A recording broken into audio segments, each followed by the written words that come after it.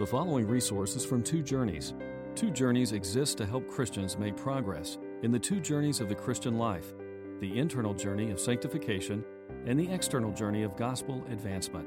We do this by exporting biblical teaching for the good of Christ's church and for the glory of God.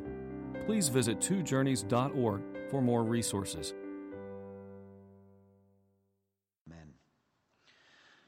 So before I begin my message, I just want to invite any of you that would like to join the elders tomorrow night in prayer for racial reconciliation and for wisdom in our community here in Durham, and for the situation in Charlotte and across the nation, to join us at 6:30. It's a regularly scheduled elders meeting, but we'd like to invite you to come and pray with us if you'd like to. So if this is something that's been pressing on your heart, something that you just you don't know the answer, you don't know what to do. We don't either. We're just going to look to God and say, Lord, just give us wisdom and help us to minister here in this community. So that's 6:30 to 7:30. And then we're going to ask you to leave because we've got work to do, but I'm just kidding. Maybe you could just join us. Maybe the Holy Spirit will be poured out on us in an awesome way, and that would be incredible. But we're going to meet in the Welcome Center where we usually meet, and if enough of you come, or a large number of you come, we'll move and transition in here for an hour of prayer. And then just be praying, even if you can't come at 6:30, just be praying for us to have wisdom to know how to minister here in Durham in light of recent events. So I'd like to turn our attention now to Ephesians 6, specifically verse 18. And there Paul urges us to pray in the Spirit as the capstone to his teaching on spiritual warfare. Pray in the Spirit on all occasions with all kinds of prayers and requests. With this in mind, be alert and always keep on praying for all the saints. We're going to look at each of those phrases today. And it really is remarkable how Paul brings this incredible letter to a close with a really intensive focus on prayer. We're going to look one more week at it next week, and specifically praying for evangelism and missions, as Paul asks prayer for himself to boldly, clearly share the gospel. And we're going to talk about that more next week. But it's amazing, the astonishingly deep theology of Ephesians, the book of Ephesians, the reasoning, the teaching, the unfolding of deep Christian doctrine, all of that means nothing if it doesn't result in a deep, consistent, full prayer life with Almighty God. Martin Lloyd-Jones put it this way: the ultimate test of the Christian life is the amount of time that we give to prayer. The amount of time that we give to prayer. The end to which all knowledge and teaching in Scripture is meant to bring us is to know God, to have fellowship with God, to realize our utter dependence on Him and the power of His might. To realize it intensively, to feel it, and to turn it back up to God in prayer. That's the measure of maturity in Christ. So all Christians should have a full, deep, personal prayer life for themselves. Every day begun with a rich time of worship, of confession of sin, of thanksgiving, scriptural meditation, watchful preparation in the context here for spiritual warfare, mindful of the fact that you yourself are going to be assaulted by the world, the flesh, and the devil, and you need to get ready for that, to put on the spiritual armor, to be strong in the Lord and in His mighty power, that you need to get yourself ready by putting on the full armor of God, each piece put on with prayer.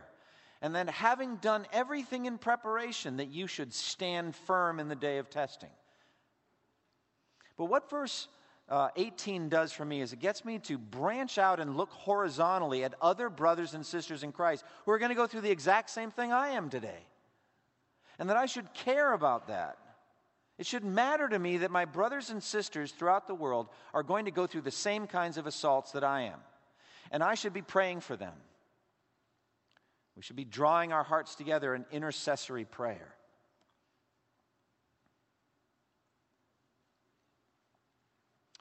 Some time ago, a number of weeks ago, I was meditating on Elijah, and I was thinking about James 5:16, which talks about the prayer of elders for a sick person, saying the prayer offered in faith will make the sick person well. The Lord will raise him up. Therefore, pray for each other.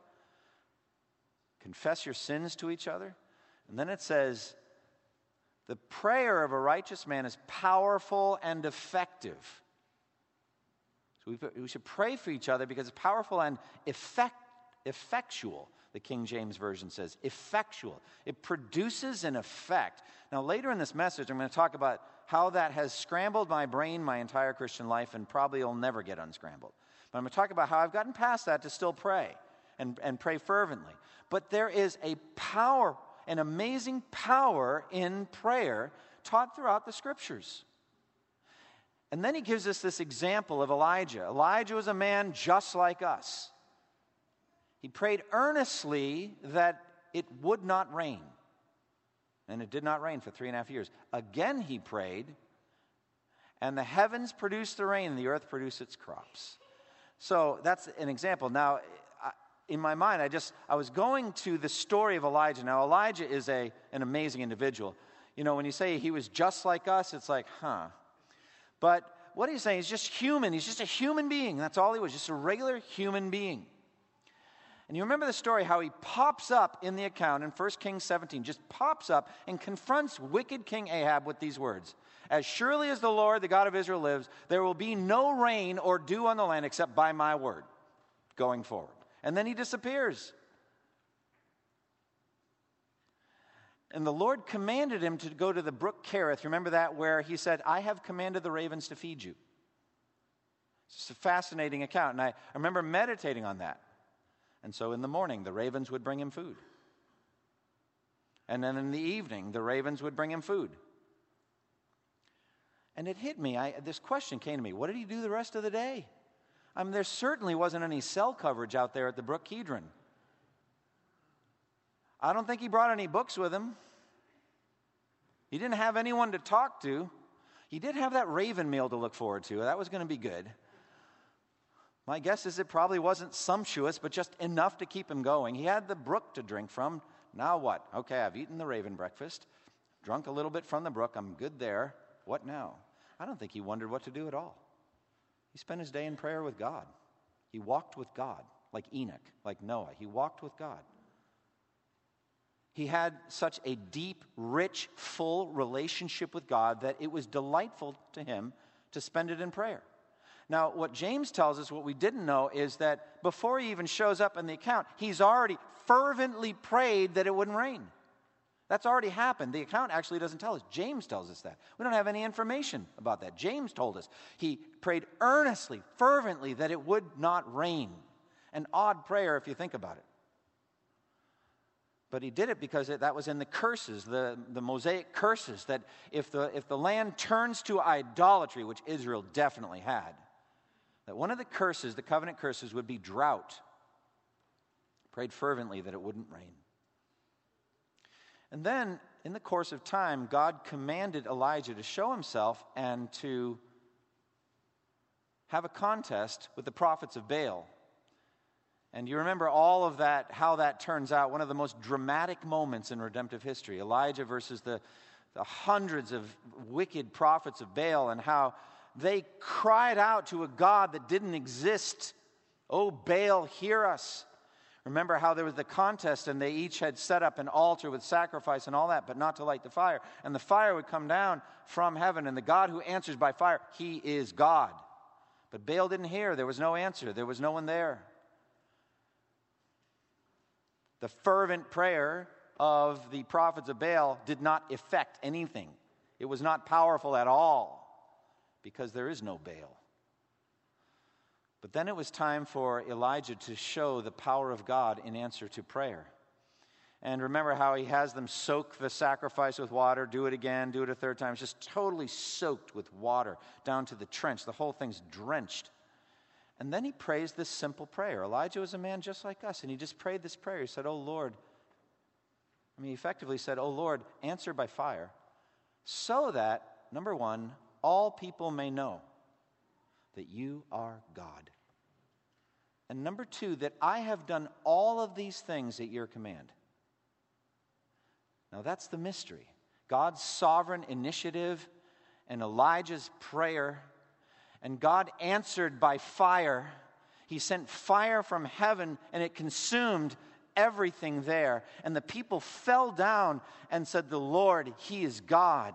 But Elijah's praying wasn't done for that day. He got down and prayed that it would rain that day because the Lord had already revealed to him today was the day the rain was coming. Elijah was just responding at every moment to God's initiative. And then the Lord heard and answered Elijah's prayer, and it was just rain pouring down from heaven. This powerful thing, this prayer. No, I don't understand how it all works, but I know this. The people of God are under constant assault by the world, the flesh, and the devil, including you. And prayer is a mighty, powerful, effective force in defending ourselves against Satan's attacks. I also know this. We're called on to mission. We're called on to advance the two infinite journeys. We're called on to advance internally in personal holiness. We're called on to advance with the gospel to those who are presently lost, or even more, to those who have no possibility of hearing the gospel today. Frontier missions. We're called on to move out. And I say to you, both the internal journey and the external journey will be bitterly opposed every step of the way by satanic forces. And only by prayer are we going to make even a single step of progress. So we must pray. So we're coming to the topic of prayer and spiritual warfare. Look at the context again. You've heard it read, verse 10 through 13. Be strong in the Lord and in his mighty power. If I can just stop and say you do that by prayer. That's how you are strong in the Lord and in his mighty power. Draw near to him in prayer. Oh God, give me power and strength to fight the devil today. Verse 11, put on the full armor of God so that you can take your stand against the devil's schemes. For our struggle is not against flesh and blood, but against the rulers, against the authorities, against the powers of this dark world and the spiritual forces of evil in the heavenly realms. Therefore, put on the full armor of God so that you can take your stand against the devil's schemes. When the day of evil comes, you may be able to stand your ground, and after you have done everything, to stand. So I told you those three steps. Be strong in the Lord and his mighty power. Draw near to him in prayer to do that. Put on the elements of the full armor of God, each one of them reminding you of some aspect of God's saving work in your soul. Each piece put on with prayer, as the hymn writer put it. And then when the day of evil comes at the time of testing, stand. Those are the three steps. But now what we're going to do is we're going to reach out horizontally to seek to help brothers and sisters do the same thing. We're not alone. We're in an army. We're in a family. We're in a family that's at war. So verse 18, pray in the Spirit on all occasions with all kinds of prayers and requests. With this in mind, be alert and always keep on praying for all the saints. There's a sense of supersaturation in that language. All, every, that kind of thing. So we're going to look at it phrase by phrase. Samuel Chadwick said, the one concern of the devil is to keep saints from prayer. He fears nothing from prayerless studies, prayerless work, prayerless religion. He laughs at our toil, mocks at our wisdom, but he trembles when we pray. So, in spiritual warfare, prayer works in concert with the previous commands. They work together, the ministry of the word and prayer. I think we should see a strong connection between verse 17 and 18. NIV starts like a new command in verse 18, but it really is just a continuation. Taking up the helmet of salvation and the sword of the Spirit, which is the word of God, and pray in the Spirit. So there's taking up the word, taking up prayer. They harmonize beautifully, powerfully. Last week we looked at that first step, the first issue of praying in the Spirit. This is vital. This is the most vital aspect of our prayer lives. Cold, lifeless prayer is dead. It's worthless. But the Spirit, as we saw last week from Romans 8, 26 and 27, is given to help us in our weakness, specifically in prayer. We don't know what to pray for. We don't know how to pray. The Spirit helps us in our weakness. He does that in a variety of ways. Most importantly, by the fact that he himself is interceding for us, as Jesus is at the right hand of God. The Spirit is interceding for you. So you are entering into the prayer ministry of Jesus and the Spirit as you pray in the Spirit. It's already going on. But the Spirit also teaches us what to pray for. So we said last week, praying in the Spirit is praying for the right things in the right manner. And then I brought you to the book of Revelation. Remember how we followed the phrase, in the Spirit, 4 times. In the Spirit, in the Spirit. John was in the Spirit on Patmos and saw Jesus the mediator, the resurrected, glorified mediator, by whom we intercede, through whom we have access into the throne room of God. Keep Jesus in mind as you intercede. Praying in the Spirit means intensely mindful of Jesus' blood shed for you, to open up access for you into the second vision, Revelation 4, John was in the Spirit, went through a doorway into heaven and saw a throne with someone seated on it, the throne of Almighty God, the God of the universe, the King over all kings, the Lord over all lords. That's Almighty God. He sits enthroned above the circle of the earth. All the people are like grasshoppers, like drops from a bucket and dust on the scales. This is this infinite God. Praying in the Spirit is mindful of the sovereign power of God and the wisdom of God.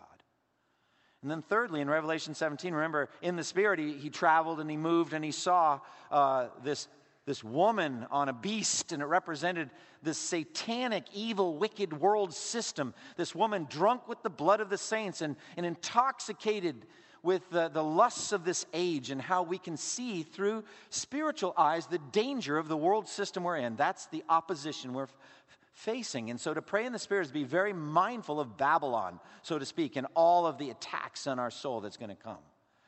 Pray in the Spirit, finally, in Revelation 21, is to see the bride of Christ glorified, radiant, and beautiful. How we're going to win in the end. We're going to be glorious. We're going to make it. We're going to make it through. All of the elect are going to be saved. They're going to be glorified. They're going to be in heaven. No one will be lost. And it's going to be radiant and beautiful in heaven. And we see that, and we pray toward that end. So that was last week. Now we're going to extend out to pray for all the saints. We're going to think about intercessory prayer. The Spirit's going to lead us to pray for the saints. Now, again, the word saints does not mean what the Roman Catholic Church meant on September 4th when it canonized Mother Teresa. I read, in preparation for this sermon, I read the rules of canonization of becoming a saint in the Roman Catholic Church. I got more confused, not less. It's an elaborate process. So I don't really know what they mean by saint. I know that in my town, there was St. Anselm's and St. Jeremiah's and all that, and I was a Catholic, and I went to St. Jeremiah's, and then we went to St. Anselm. So the saints are especially special people who have done specially special things, and they're voted on by the church, and they're seen to be saints, worthy of special veneration. I don't think any of that's true. I don't think that's what the Bible teaches. Saints are believers in Jesus, simply put. Ephesians 1:1, right at the beginning, Paul, an apostle of Christ Jesus, by the will of God, to the saints in Ephesus, the faithful in Christ Jesus. So the faithful in Christ Jesus are the saints. See the same thing in Philippians 1. He writes to the saints in Philippi. And all over there. These are just the set-apart ones, set apart unto God. We are the holy ones. We're made holy by our faith in Christ. That's what saints are. So we're to pray for other Christians. Now, Paul's already given us examples in this book of prayer for the saints, and he prays that. In Ephesians 1:18, he says, I pray also that the eyes of your heart may be enlightened, in order that you may know the hope to which he has called you, the riches of his glorious inheritance in the saints. There's that phrase, and his incomparably great power for those who believe, for us who believe. So Ephesians 1. And then Ephesians 3, he says, I pray that you, being rooted and established in love, may have power together with all the saints to grasp how wide and long and high and deep is the love of Christ. And to know that love that surpasses knowledge, that you may be filled to the measure of all the fullness of God. So Paul's praying that all the saints would be filled to the measure of all the fullness of God, a sense of the fullness of God. So Paul gives us examples of that. Paul's also given us in the book of Ephesians a vision for the church, a vision for the people of God, for the church. And we are to see this, Ephesians 2, this holy temple, this spiritual structure rising. I love that dynamism. It's rising to become a temple in which God lives by his Spirit. It's in construction. And as we brought in 1 Peter 3, the living stones that are quarried from Satan's dark kingdom, and they're put into the walls, and it's just rising. And every conversion, every elect person who comes to faith in Christ, it just got a little bit bigger, a little more glorious. Awesome. And that's going on now. That's what the Gillows are going to do to be part of that. We get to be part of that too here in Durham and to the ends of the earth. We get to add new people through evangelism and missions to that church. And it's becoming more glorious, not just by evangelism, but also by discipleship, by sanctification. It's becoming more glorious by putting sin to death and growing in holiness. We're more radiant. We have to have a vision for that. Ephesians 4 has a vision more of a body, joined and held together by supporting ligaments, and it's growing and building itself up in love. So we have two different images, but it's the same thing. It's the people of God, the church, getting more and more glorious and more perfect in Christ. We need to pray about that. That's what we're getting at here in verse 18. We need to be involved in that in prayer. by prayer. And so we have to see first and foremost that our brothers and sisters are under attack. They're under attack, under spiritual attack. And you know exactly what I'm talking about because it's happening to you too. But the same things that are happening to you are happening to everyone else around the world. And you should care about that. It should matter to you. So, universal satanic attack. 1 Peter 5, 8, and 9. Be self-controlled and alert. Your enemy, the devil, prowls around like a roaring lion seeking someone to devour. Resist him, standing firm in the faith, listen to this, because you know that your brothers throughout the world are undergoing the same kinds of sufferings. Same kind as what? Same kind as you are. So you should take the attacks you're experiencing in your soul and then just normalize them horizontally and say, everybody's going through this. 1 Corinthians 10:13, no temptation has seized you except what is common to man. So what Satan tries to do, he likes to isolate us, to separate us. So we're on our own. He can pick us off one at a time. So he likes to isolate us from the body of Christ. Together, we're terrifyingly powerful to him. But isolated, he can pick us off. So if you are isolated as you face satanic assault, you're going to think that you alone are going through these kind of things. You're going to feel especially dirty, especially weird, alone, very alone on this struggle. There's no one you can talk to. No one would understand what you're going through. Satan's a master at isolating us. This will tend to increase our guilt at our sin, in a very bad way, I mean. Make us feel that we are unique and really, to some degree, unforgivable, because it's just such a special set of wickedness in our lives. Or, if we're going through afflicting circumstances, trials, it will have the effect of greatly increasing our complaining, our discontent. No one knows the troubles I see. No one's going through what I'm going through. No one. It's like, well, if I could just share with you, brother, sister, others are going through similar things. They're not exactly like what you're going through, but actually people are going through these kinds of afflictions. Praying for others then lifts our eyes off of our immediate circumstances up to heaven, up to Almighty God. And from heaven, horizontally, pray for this brother, pray for this sister. Things are going on. And then little by little, you're less discontent in your own circumstance. You're more powerfully able to fight sin in your life. Just health starts coming from looking up and then looking around you to the body of Christ. Intercessory prayer. It also tends to humble you. Tends to make you realize it's not just Jesus and me, just us two. You know, Jesus is doing a work that's going to blow your mind. Just think of what the words, a multitude greater than anyone could count, looks like. Hundreds and hundreds and hundreds of millions of people redeemed by Jesus. I just think the more you meditate on that, the more humble you'll get. Just think about that. I'm one of 500 million. There's a lot of people that God has loved. It just tends to humble us. So we have to band together. So therefore, if our brothers and sisters are persecuted, we should care. We should intercede for them.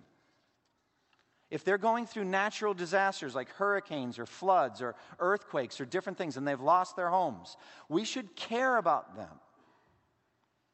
And we can care far more in prayer than we can by any physical means of ministry. There's a limit to how much time, energy, money we have. We have to be wise about how we can. But in prayer, our hearts can become very expansive.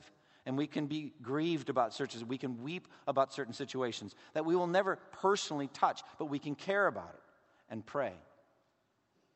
And if individuals are struggling with sin, it should matter to us, especially in the local church that we're committed to. You know, Paul says in 2 Corinthians 11:29, talking about all of his sufferings, 5 times I was beaten, with 30 lashes minus 1, 3 times beaten with rods, all this stuff. On top of all that, the shipwrecks and all that, you almost get the sense this is the worst of all. It's the constant pressure I feel of my concern for all the churches. I'm constantly worried about how they're doing spiritually. And then he says this, 2 Corinthians 11:29, who is weak and I do not feel weak? Who is led into sin and I do not inwardly burn? That's that horizontal connection. I care about the sins that my brothers and sisters are struggling with. It matters to me if there's sin in our church. Horizontally, it should matter to me. So, we're praying in the Spirit for all the saints. We're going to reach out and pray. Now, here we come to the mystery of prayer. Now, I touched on it at the beginning, and I don't fully understand. It's just a mystery. The psychology of prayer, the spirituality of prayer, what it does to me makes perfect sense. And for that reason alone, it's worth doing. It recalibrates my mind, makes me more heavenly minded, makes me more loving toward other people, makes me do all of that's true and good and right. But how about this slogan? Ever heard this one? Prayer changes things. That's where my brain gets scrambled.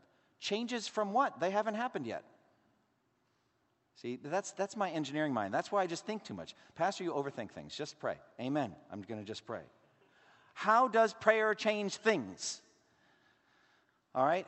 Well, I think what that means is, like before we prayed, there was this situation. Then we prayed, and this situation got much better by biblical patterns. I think that's what it means, and I think that's simply true. I've reasoned it out this way, that prayer works this way, that it's part of God's sovereign plan. He knew that we were going to pray. He motivates us to pray ahead of time, but he won't do the X until we pray. So he withholds certain blessings from a prayerless people. You won't get that thing. So, and then when you pray, then it happens. I read the story about the Pilgrims. You know that they landed in Cape Cod and then had a really rough winter, and then they survived somehow, planted some crops, and then had the first Thanksgiving celebration in 1621. That's true. But in 1622, they did not plant enough crops to celebrate. They couldn't afford a feast, so they didn't have it. 1623, they planted far more crops, but there was a drought for many, many, many weeks. As a matter of fact, it was so great that the Native Americans said they'd never seen anything like it. They had no memory of such a drought.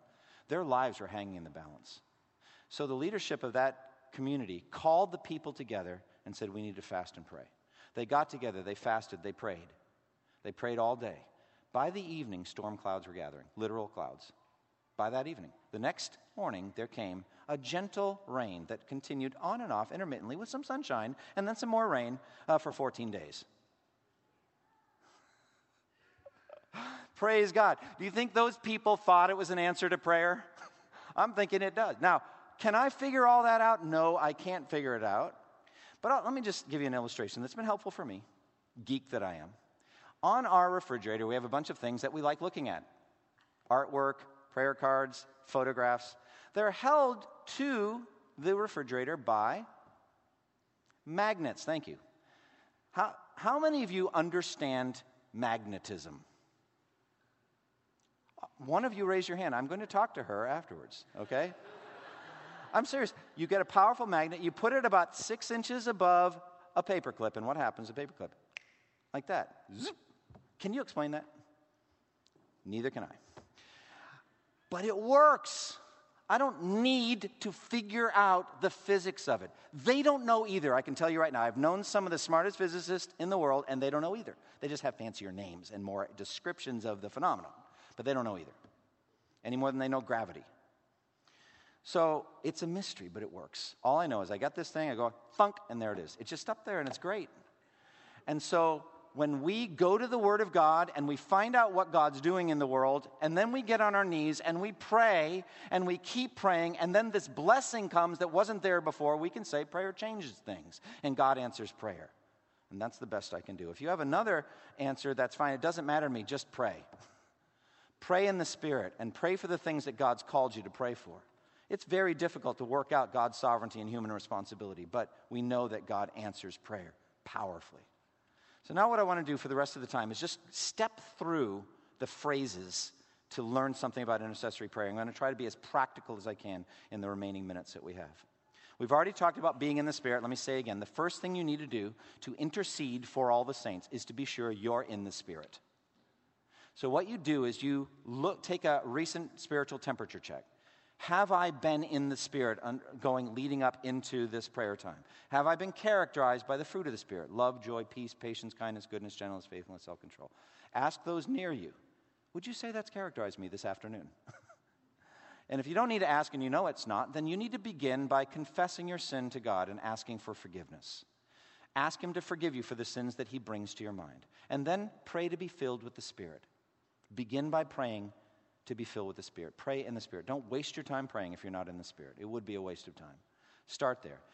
Secondly, it says pray at all times effectively. Pray in the Spirit on all occasions.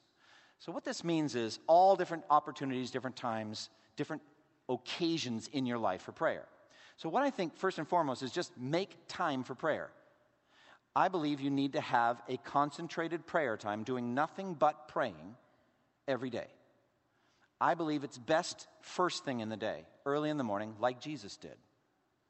It's not the same as praying while driving. I think praying while driving is a very good thing, as long as you keep your eyes open. That would be a bad form of distracted driving. Calvin's taking driver education. I don't know that they've covered prayer while driving. Thinking not, but you can pray, but keep your eyes open.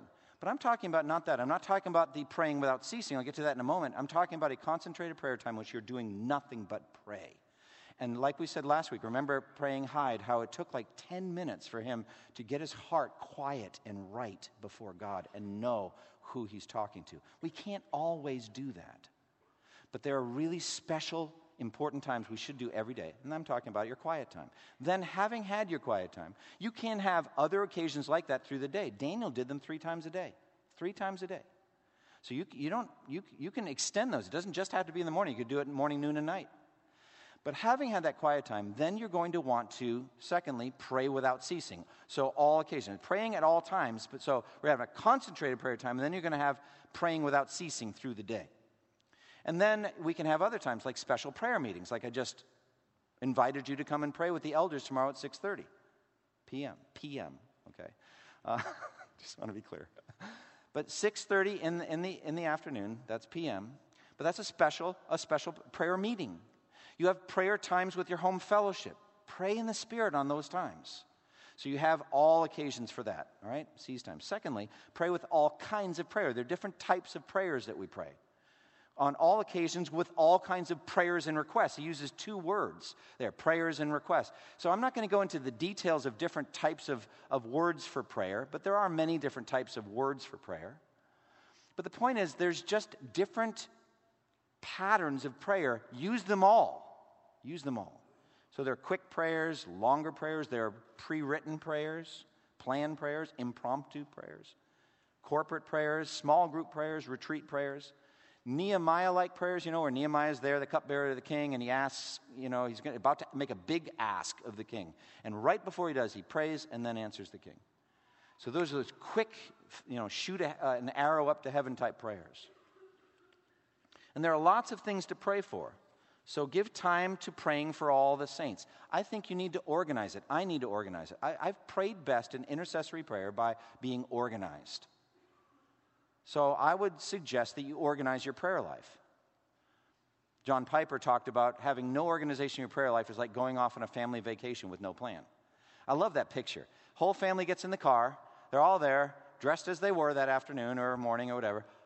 Here we are. Where are we going? Family vacation. Oh, where are we going? Don't know. We're just driving. Pulls out of the driveway. Does he go left? Does he go right? We don't know. That's just ridiculous. So we don't do that. We have to plan and think ahead of time how it's going to be. The more organized that we are in our prayers, I think, the better to a point. I'm not saying we can't immediately be moved, we hear something and pray. I'm not saying that. I'm saying in general, for intercessory prayer, be organized. I would suggest concentric circles. Pray much more frequently for the people much closer to you. So if you're married, pray for your spouse every day and even multiple times a day. Okay? Same thing for your kids or your parents, depending on where you're at in the family. So your family, if you're single, there's going to be a tight circle of people you know best. So that brings us to most people's second circle, and that is pray for your church family. Pray for the brothers and sisters in Christ you know best, who are around you, people in your home fellowship, people that you interact with, accountability partners, people that you meet together with. Pray for them consistently and regularly. What should you pray? I think you can write down requests. You can keep a prayer notebook. If you can remember it, do it, but just concentric. Pray also for the leadership of the church. Pray for the elders, the deacons. Pray for key leaders in the church, women ministry leaders, others that you know are just playing a key role in the life of the church. Pray for them. And then just pray, concentric circles, pray for the whole church. Pray for them by name. Go through the phone book, the directory, the church directory, and we've said this before, but just pray through it, I think, once a month. So you're praying for, like, those people that you don't know so well, just once a month. You can go out like that, etc.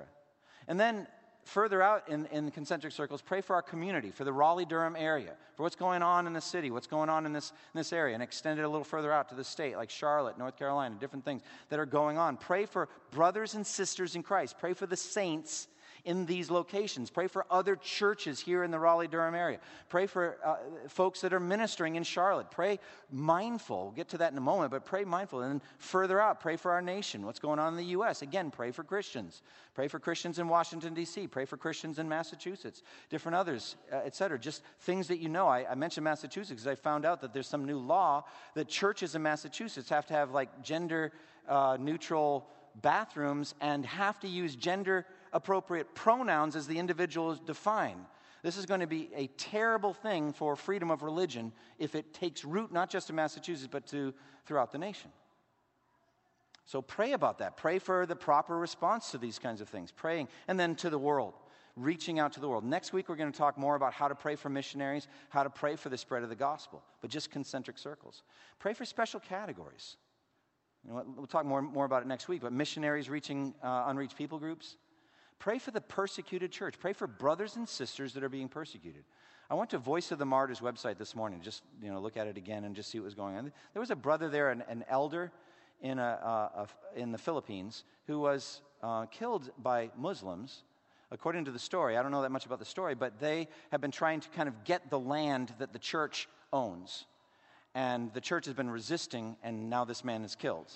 And, you're not 100% sure, is it persecution? But it sure looks that way. And there are things like this all over the world. There are nations that are making laws that make it difficult to be Christians in that. So pray for the persecuted church. Pray for Christians that are facing disasters, natural disasters, etc. Now you may ask, what should we pray for? Well, pray with a purpose. What is God doing in the world? He's saving the elect, moving them from justification through sanctification into glorification. Pray for those things. Pray for Ephesians 1, 15 through 18. Ephesians 3, 14 through 21. Pray as Paul teaches us how to pray. Pray for those things. Pray with a purpose. Look at what it says. With this in mind, or ESV has, to that end, pray. So think about what God is doing. He is saving people he chose from before the foundation of the world, making them holy and blameless in Christ. So just walk through the things you've learned theologically, praying purposefully. And then pray alertly. It says, pray in the Spirit on all occasions with all kinds of prayers and requests. With this in mind, be alert. So here there's two levels. One is just being aware of what's actually going on for the brothers and sisters you're praying for. What's happening in their lives? What's happening big picture? Being aware of what Satan's doing. For we're not unaware of his schemes. So you're asking people, how can I pray for you? What's happening? I'm alert. I'm aware of how Satan's attacking. Or imagine, like, what would a pastor who regularly preaches, how would it benefit Satan to pull me down into sin? And if it would be strategic, you could pray for me that not happen. And not just me, but the other elders. That elders, godly elders, are special focuses of satanic attack. Pray for their protection, as many of you do. You tell me that you do. But keep praying for that. So pray alert, be aware. And then just, if I could just say this gently, be alert while you're praying. Have you ever had like a really, really, really quiet time? You know what I'm talking about? The kind that's really quiet. I mean, it's unbelievable. Like, time just flew by. An hour. Don't even know what happened. I'll tell you what happened. You know what happened? Same thing that Peter, James, and John were doing when Jesus was praying. What were they doing? I've had some really sleepy prayer times. And it's hard. For me, I get up early, and I don't generally have trouble getting up, but sometimes I have trouble getting up and being alert. Sometimes you have to get up and pace back and forth. Stir yourself up. Awake my soul, and, well, don't sing, but, because there's people still sleeping, but it wouldn't be appreciated. You know how it says in Proverbs, to greet your neighbor with a loud greeting in the morning, it will be considered a curse. So don't do that. But I'm praying for you. But be alert. Be alert. I'm amazed how often I get sleepy in prayer, almost at any time of day. I actually think it's a satanic attack for me. So I want to be alert while I'm praying. Be alert, be vigilant, be aware of what's happening. And let's be alert what's happening in each other's lives. The church covenant says we will watch over one another in brotherly love. The elders have to do that. We have to be alert. But, be alert in each other's lives. What's happening with you? I've not seen you recently. You doing okay? How can I pray for you? And then pray with perseverance. It says, with this in mind, be alert and always keep on praying for all the saints.